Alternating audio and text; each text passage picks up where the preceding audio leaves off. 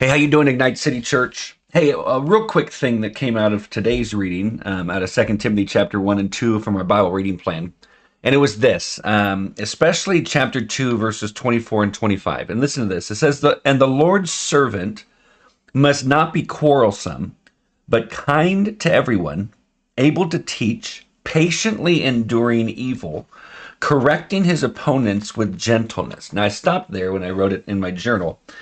But I think it's a very timely verse and truth for us as followers of Jesus. I'm not sure if you've noticed this, and I'm not on social media anymore, but I just can't imagine that it's gotten much better.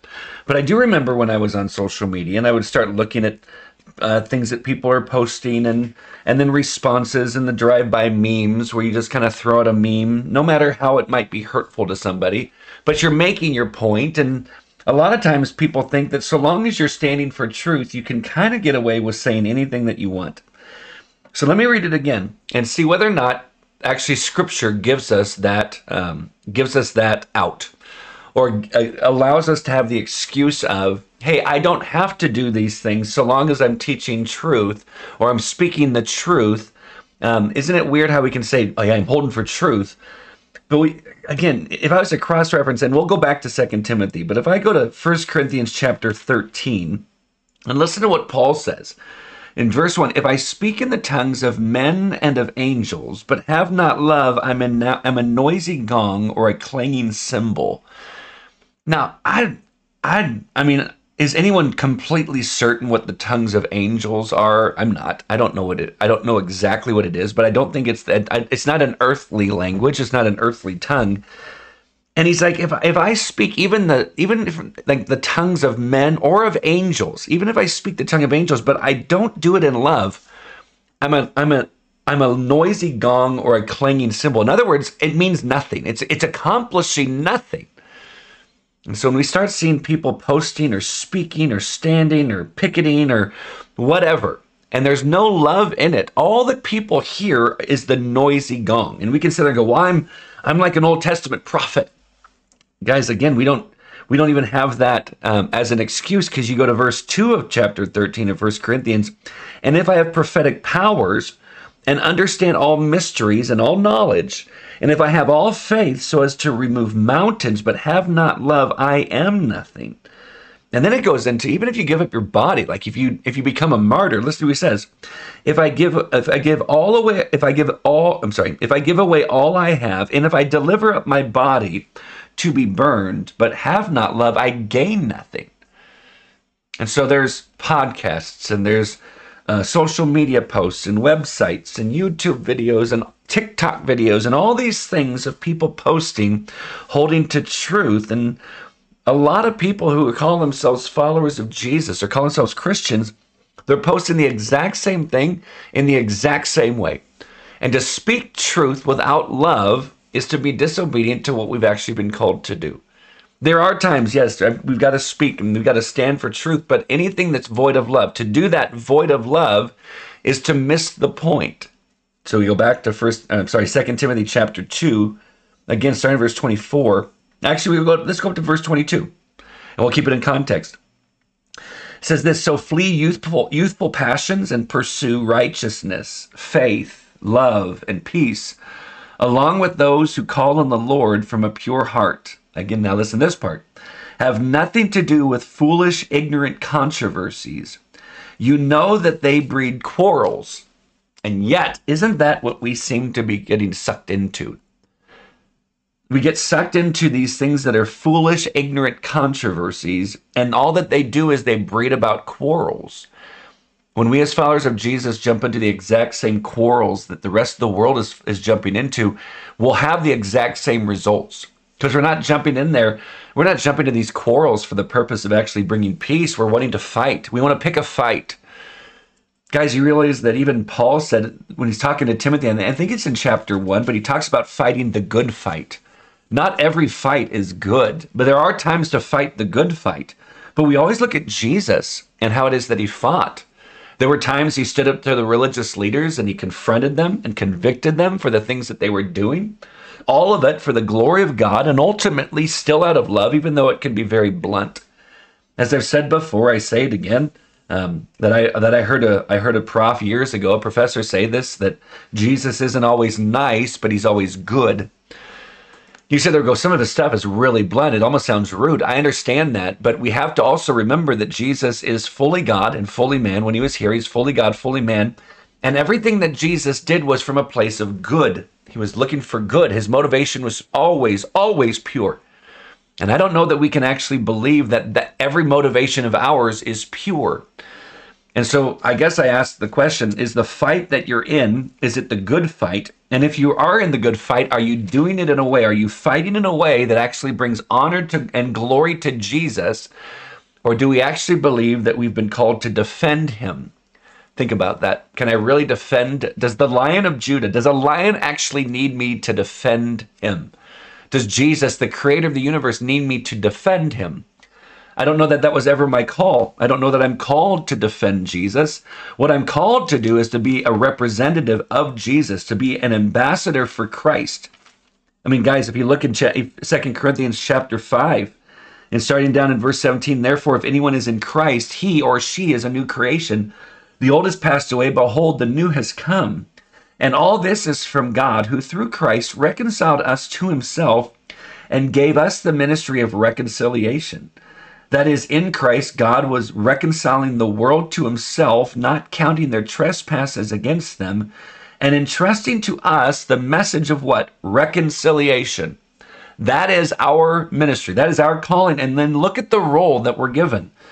Therefore, we are ambassadors for Christ. An ambassador for a nation goes and speaks on behalf of the nation, never in that ambassador's own power and authority or own opinion is he or she supposed to speak, but only according to the wishes and the desires of the country that they represent.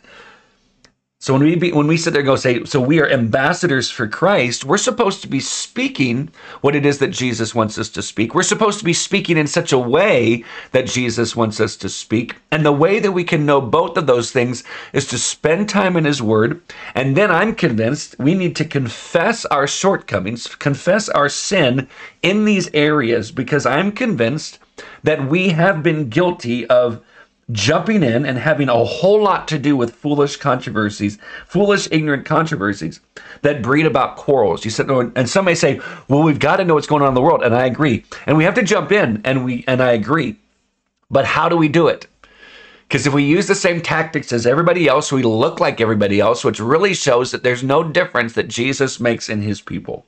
So we go back to verse 23 again in chapter 2 of 2 Timothy. And he says, have nothing to do with foolish, ignorant controversies. You know that they breed quarrels. And the Lord's servant must not be quarrelsome, but kind to everyone, able to teach, patiently enduring evil, correcting his opponents with gentleness.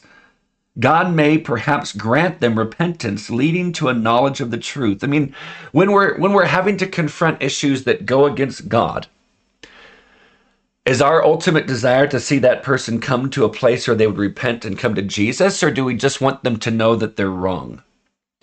Friends, if our motivation is the second one, then we are not in line with what it is that God wants us to do, and we've taken a place and we've taken a role that is not ours. There is one judge, and we're not it. It's Jesus. Jesus will come back and judge the world, but until then, we are his ambassadors, bringing this message of reconciliation, how a person can be reconciled to God. And if we actually believe that when a person reconciles to God, that they receive the Holy Spirit is now in them to change them and transform them, to sanctify them as they've been sanctified, but to take them through the process of sanctification, making us look more and more like Jesus. If we actually believe that God changes a life, then shouldn't we start with the sharing of the gospel? Continuing on in chapter 2 of 2 Timothy, starting here in verse 26. And they may come to their senses and escape from the snare of the devil after being captured by him to do his will. Friends, when we read this, are we being good examples of Jesus? Are we just being stereotypical Christians of today, at least in the States? And I know it's like, Brian, this is pretty harsh. I know. But I'm thinking this, friends, when we don't do these things that Jesus has set up, and I get it, this is hard to do. This is not natural for us. We automatically want to quarrel. But when we don't do these things, our testimony for the gospel is impacted in a negative way. Again, some may say, do you really think you can stop God's will? I know I can't stop God's will, but I do know that that I do have some type of impact on people. And so do you. And so when we sit and go, well, I'm going to fight for truth no matter what, and if I have to hurt people along the way, I'm going to do it. What I'd like to know is where especially in the New Testament, do we find that mentality being something that Jesus applauds and approves of? Yes, Jesus, there are times where Jesus will come. You look in the scripture, he's going to come and judge, and there's going to be some brutal things that happen. But he's the judge. I'm not, you're not, we're not the judge. That's his role.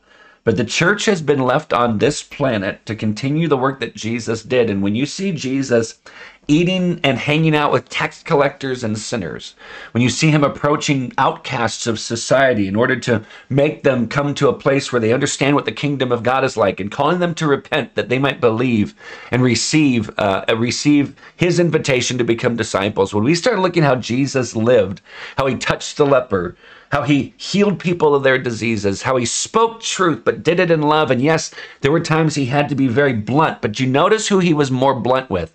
Was Jesus more blunt and almost sounding rude with those who called themselves religious, or with those who didn't? And I would venture to say that Jesus was most, quote unquote, harsh with those who claimed to be religious. Friends, we have to watch. We need to watch what it is that we're saying, what it is that we're doing, because we do not want to turn people off to the message of the gospel. That I'm convinced that my influence should be it should be something that is positive for people, that I could stand before God one day and hear him say, well done, good and faithful servant. So again, back to 24 of chapter 2 in 2 Timothy. And the Lord's servant must not be quarrelsome, but kind to everyone, able to teach, patiently enduring evil, correcting his opponents with gentleness. God may perhaps grant them repentance, leading to a knowledge of the truth. Real quick, for those that might sit there and go, okay, I just have a really hard time with the government, and some of the things that they're doing is really frustrating to me. Or maybe your political party is in power, and this is a good time for you, but you're looking past. You're looking in the past and going, yeah, but when they were doing that, then I don't have to. Friends, we need to remember that Paul, this is his last letter written to his friend named Timothy. His son in the faith, his child in the faith, someone that he mentored and helped grow up as an elder, as a pastor in Ephesus. This is the last letter that he would write before he is martyred. While Nero's in power, being absolutely out of his mind, Emperor Nero is absolutely out of his mind. And here is what he's saying at no point. I mean, read it. Read 1st and 2nd Timothy. You don't really see anything about, hey, let's stand against the man, let's stand against the government. What you see is things like this. And so what if Paul's sitting there going, as he's writing this, going, okay, I know I'm frustrated. I'm frustrated with how Nero's acting and the things that he's saying and the things that I hear he's doing to other Christians. So what is our response? And what if he begins to pray? And as the Holy Spirit inspires him, he writes this part in the letter. And the Lord's servant must not be quarrelsome, but kind to everyone. Kind to everyone. Everyone is everyone. Able to teach, patiently enduring evil, correcting his opponents with gentleness. Friends, does that describe you? Does it describe me? I feel like it's harder to do this, and we need to be reliant upon God so we can actually be obedient to do these things. It's harder to do this than it is to get the boldness so we can stand in a fight, but fight in a way that looks nothing like Jesus. Like I said, there were times where Jesus stood up and he spoke some harsh things. But again, he's God. He's always good. He's always loving. But we also have to realize that we take our cue from Jesus, the Son of God, the second person of the Trinity, the Savior of the world, and we're supposed to have his mentality. And this is where I'll close. In Philippians chapter 2, starting in verse 5, have this mind among yourselves, which is in Christ Jesus, who though he was in the form of God, did not count equality with God a thing to be grasped, but emptied himself by taking the form of a servant, being born in the likeness of men. And being found in human form, he humbled himself by becoming obedient to the point of death, even death on a cross. Friends, that's who we take our marching orders from. You realize that part of the way that Jesus fought was to lay down his life, to take the cross, to endure the wrath of God, and then to resurrect from the dead. Why? So that while we were still sinners, while we were enemies of him, he died for us. Because his ultimate desire was to seek and save the lost. Friends, we have to have that heart. And I'm not saying that we can fake it. You can't fake it till you make it. What we need to ask the Lord is, God, continue to make me sensitive to your will and to your desire, and change my heart so that my desires and my will and desires would coincide. They would be your desires, not mine, but only yours. So that I am doing what it is that you've called me to do, to love you with everything, to love people, to be kind to everyone, to love people, and to go make disciples who make disciple makers. Friends, I'm convinced the gospel still changes everything. We need to fight the good fight. We need to keep the faith. Like, we need to know what it is we believe. We need to make sure that we're holding to truth, absolutely, but never speaking truth outside of love. That we speak truth in love, and it's such a weird dance. It's a tough dance. It's a balancing act. But friends, maybe it starts with we actually want to see God change our hearts for those who don't know him. Instead of expecting those who don't know Christ to act as if they do, we realize, hey, they're in bondage to an enemy. They're obedient to an enemy who wants to destroy them simply because they're made in the image of Jesus.